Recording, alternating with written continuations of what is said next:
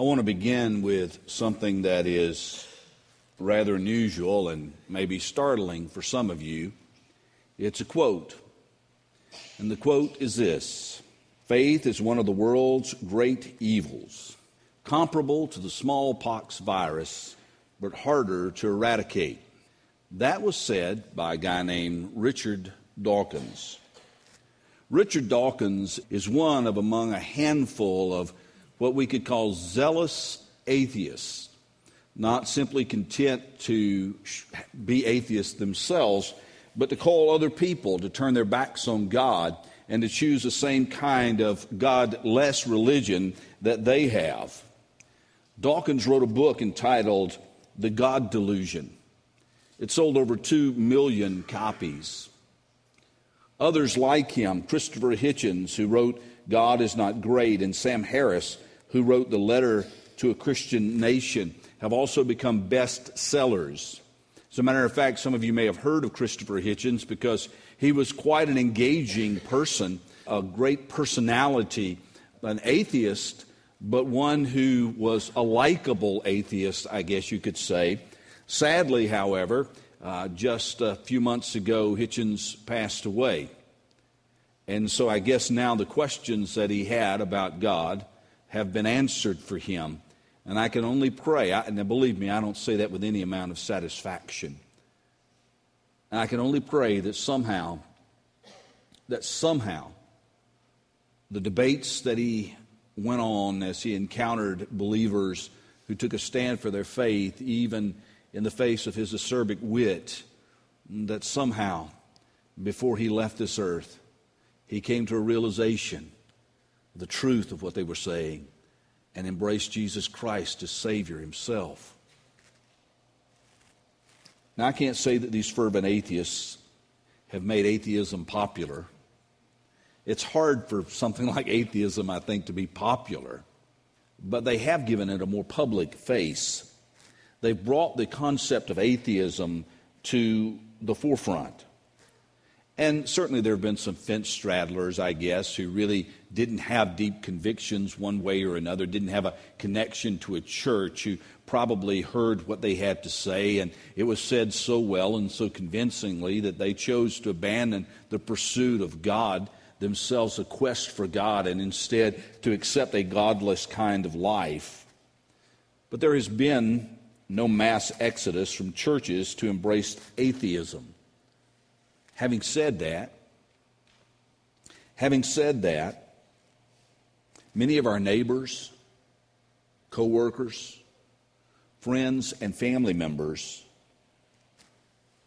have perhaps accepted this premise that science has made God no longer necessary, that he's a nice addition, a trinket to put on a shelf, but he's not essential to life. We've answered all the questions. We can do that in a naturalist kind of way. We no longer need God. And for those who have attended church perhaps somewhat irregularly, and maybe more regularly, they cling to God not because it's out of deep personal conviction, but more so because it's out of tradition or convenience, or maybe because they just don't want to close that door just in case. But for all intents and purposes, they are practical atheists, in that the reality of God has no real meaning in their lives. When we consider guys like Dawkins and Hitchens, these scholarly kinds of people, can such smart, educated, well-spoken, best-selling authors be wrong? Can leading astronomers, physicists, and other scientists, could they literally miss the mark? Is there no more room for God in this universe? Have we outgrown our need for him just as we outgrow our need for Santa Claus and the Easter Bunny? Well, before we go away from this place bemoaning the death of God, let's keep in mind where people start. You see, scientists, those who don't accept God, begin with a premise. And that premise is, God's not there. Miracles don't happen. Everything can be explained naturally. Everything can be explained through the laws of physics. Given enough time, we can explain everything. For instance, the Big Bang Theory. It's all well and good to a point. You can look at it scientifically. You can look at scientific models and you can say, okay, I can see how that could happen. Until you take it down to the point pre-bang. Just before the Big Bang. What is there then? Well, scientists don't know. They assume that somehow something came from nothing. But they can't explain it. Christians have a different perspective. God spoke and bang, it happened. We began at a different point. God-less science begins at their point. Now, I want to say something here because not all scientists are godless. Not all intellectuals are godless. As a matter of fact, you will encounter some intellectuals through our GodQuest study that will help you to understand that you don't have to abandon your reason at the door to accept and follow Jesus Christ. There are biologists, there are scientists, there are doctors, there are lawyers, there are judges, there are people in the highest places of government, the highest places of science, the highest places of academia who embrace not only the existence of God, but who embrace Jesus Christ as personal Savior and Lord and have a biblical worldview. So this is not an indictment of science. It is not an indictment of intellectualism. What it is an indictment of godless science and godless intellectualism. We're going to learn some things this morning, and you are going to be exposed to some things if you are going to be in the GodQuest study this week, and I hope that you will be, that will help you to get a better understanding and appreciation, because a lot of times, come on folks, when we encounter people who are super intellectual and are atheists or at least agnostics, do we really feel capable of going toe-to-toe with them? Somehow in the back of our minds we've got it, that we've got it fixed, that somehow what we have can't stand up to the scrutiny of science. Well, I want to get us started. I want to get us started in Psalm 19. And if you have your Bibles, I want to invite you to open there with me this morning. If you don't have your Bibles, let me encourage you to bring your Bibles with you. Even though I put the words up on the screen for your convenience, it's always good to have your Bible so that you can jot down a note, jot down a reference, circle a passage, underline something, and that's okay. You check out my Bibles and you will see that they are underlined, highlighted, circled. There are notes in that's not, you're not disrespecting your Bible. In fact, I think a Bible that looks like that is one that a person has really thought about what God is trying to say. Now, I also want to say this. If you don't have a Bible, do not be embarrassed. Ask me for one, and I will be more than happy to provide you with one. We want God's Word to be in your hands. Now, sometimes it's a little difficult because you don't want to pull out your reading glasses, so I'd understand that. So if you just want to flip somewhere in there and look on the screen, that's okay too. I'm getting to that point, and so Psalm 19, verses 1 through 4. Would you stand with me in honor of the reading of God's true and holy word this morning? The heavens declare the glory of God. The skies proclaim the work of his hands. Day after day, they pour forth speech. Night after night, they display knowledge. There is no speech or language where their voice is not heard. Their voice goes out into all the earth, their words to the ends of the world. God, would you please help us to understand and apply this word to our lives? For we pray it in Jesus' name. Amen. Psalm 19, what is it? It is a psalm of King David. It is an ancient Hebrew song that was written by the shepherd king that has been preserved, that has been repeated and enjoyed for 3,000 years. And we have it today. And it is still just as powerful in what it says. These verses declare profound truth. Truth that science cannot disprove. In fact, what I hope that you will come to as we conclude our time together this morning is that science does nothing to disprove it, but instead confirms and even magnifies the truths found in King David's words. Let's consider 3 truths this morning that we can draw from this. The first is, I can see signs of God's existence from creation.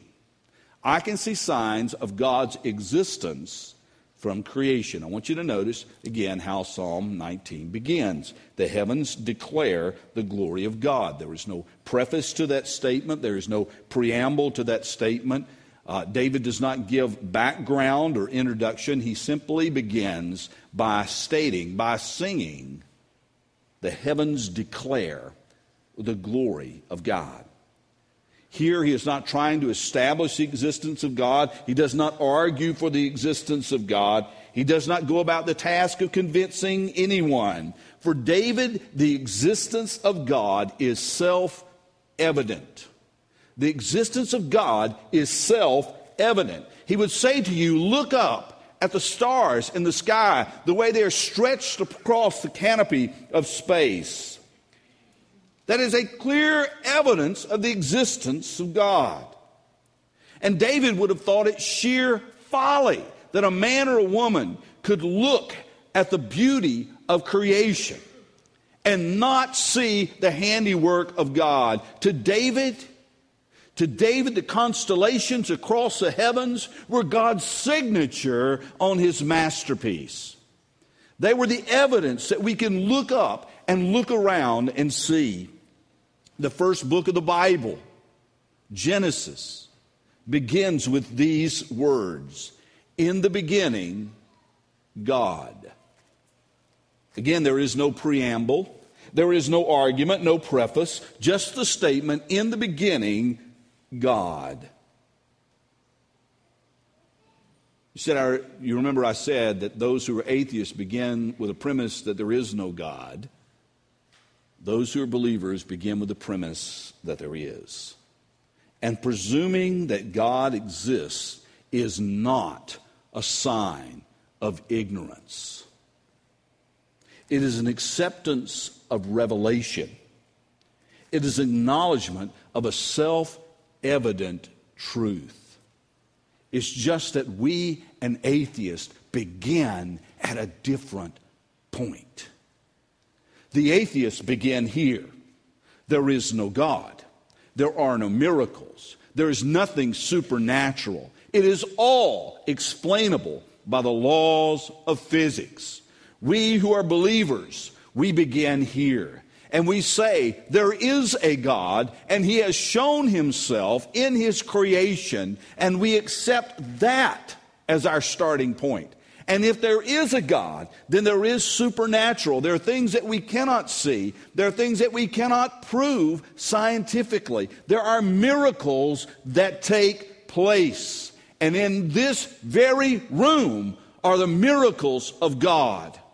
The things that God has done in your life and in the lives of your friends and in the lives of your family members that are unexplainable by science. We begin at a different place. Paul, the great church planter, would later write, "What may be known about God is plain to them, because God has made it plain to them.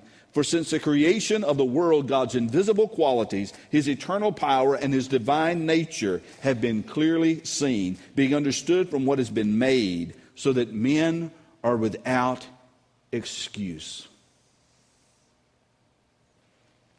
In other words, I can see the signs of God's existence and that which He has created. And so can you, and so can anyone who is willing to see. That a person can look at the night sky or at the ocean waves or at the mountain's heights and not see the signs of God's existence is not an indictment on God, that He has not done enough to reveal Himself. It is an indictment on that person who sees creation, who sees the mountains, who sees the stars, who sees the ocean waves, and still says there is no God. Christians are being criticized for being small-minded. But I ask you, what is small-minded about embracing an almighty God who is able to create something as massive and ever-expanding as the universe out of teeny tiny atoms? Is there anything small-minded about embracing a God like that? The second truth that we can draw from this passage today is this: I can see signs of God's intelligence in creation. When Psalm 19:1 says, "The heavens declare the glory of God," the word glory we often think about as beauty or majesty. But it also speaks of God's wisdom, His knowledge, His intelligence, His skill, His attention to detail, His mathematical, scientific, and architectural precision, all of which can be seen in creation itself. And when we see it, it should cause us a sense of wonder, a sense of awe, a sense of worship, and should call us to faith. In the GodQuest DVD curriculum, which many of us are exploring together in small groups, we will encounter this week journalist and now pastor Lee Strobel. Lee Strobel will tell us of how science first led him away from God, but then as he investigated it more carefully, as he saw the complexity of creation, well, he had a change of heart. You don't have to wait for your group to see it. I'd like to give you a little taste of it right now. I could take you back to the exact place where I lost whatever remnants of faith I had in God. I was a freshman biology student at Prospect High School in Mount Prospect, Illinois, in the third floor classroom, sitting in the second row from the window, third seat from the back. And the reason I remember that so clearly is because I was so impressed by the science experiment that the teacher was explaining to us that day. It seems that in 1953, there had been a graduate student at the University of Chicago named Stanley Miller. He had tried to demonstrate that life could have arisen naturalistically without any need for a creator. And so to show that, he created a flask and he filled it with what he thought was the atmosphere of the early Earth.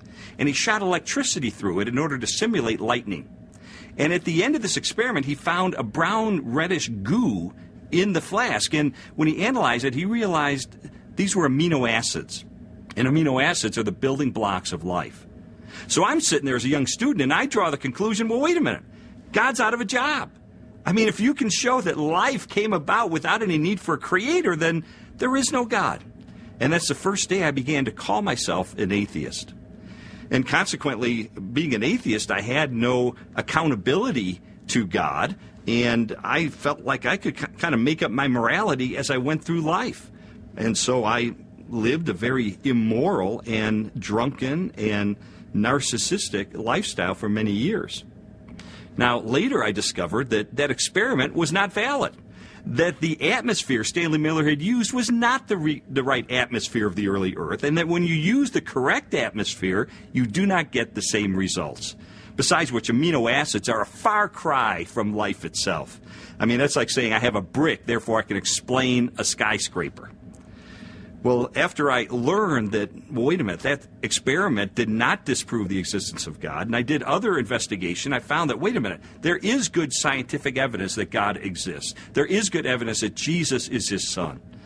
Well, after I received Christ, my life began to change, and my values, my character, my morality, my attitudes, my priorities, my relationships, all of these things began to change over time for the good. Some people believe that modern science has shattered all possibility of faith in God existing anymore, the God who created this universe, but nothing could be further from the truth. Modern science has actually given us more reasons to believe in David's words in Psalm 19, the heavens declare the glory of God. You see, that phrase could literally be translated, the heavens number out the glory of a strong God. Whether we look from a distance, as when we walk outside and look up on a cloudless night, or when we scan some of the incredible images from the Hubble Space Telescope. Now, you may think that I'm just a redneck preacher from North Carolina, and for the most part, he's probably right. But I enjoy reading scientific articles, Scientific American and things like that. I enjoy looking at the images of space and the vastness of it, and how we can plumb the depths of space. And that's fascinating to me. I love to do that. But never, not once, have I looked at that and not seen the fingerprints of God. I'm blown away with what my Creator has made. I am blown away that the Bible says that His ways aren't our ways and His thoughts aren't our thoughts, and I'm so glad. Because if God's thoughts were my thoughts, I couldn't have thought up anything more than Play-Doh, Tinker Toys. And yet God has created everything from vast, expanding nebula to the strands of DNA that make us up and make us different. It is God's signature. The heavens number out the glory of God. As you are in your GodQuest small group this week, Sean McDowell is going to say this: the conditions of the universe are fine-tuned for the emergence and the sustenance of human life. Just about everything, the basic structure of the universe is balanced on a razor's edge for life to exist. The universe is so exquisitely calibrated that the great scientist Sir Frederick Hoyle suggested a super intellect had monkeyed with physics. And it's true. The location of our earth, its rotation, its angle, everything is perfectly designed to fit us.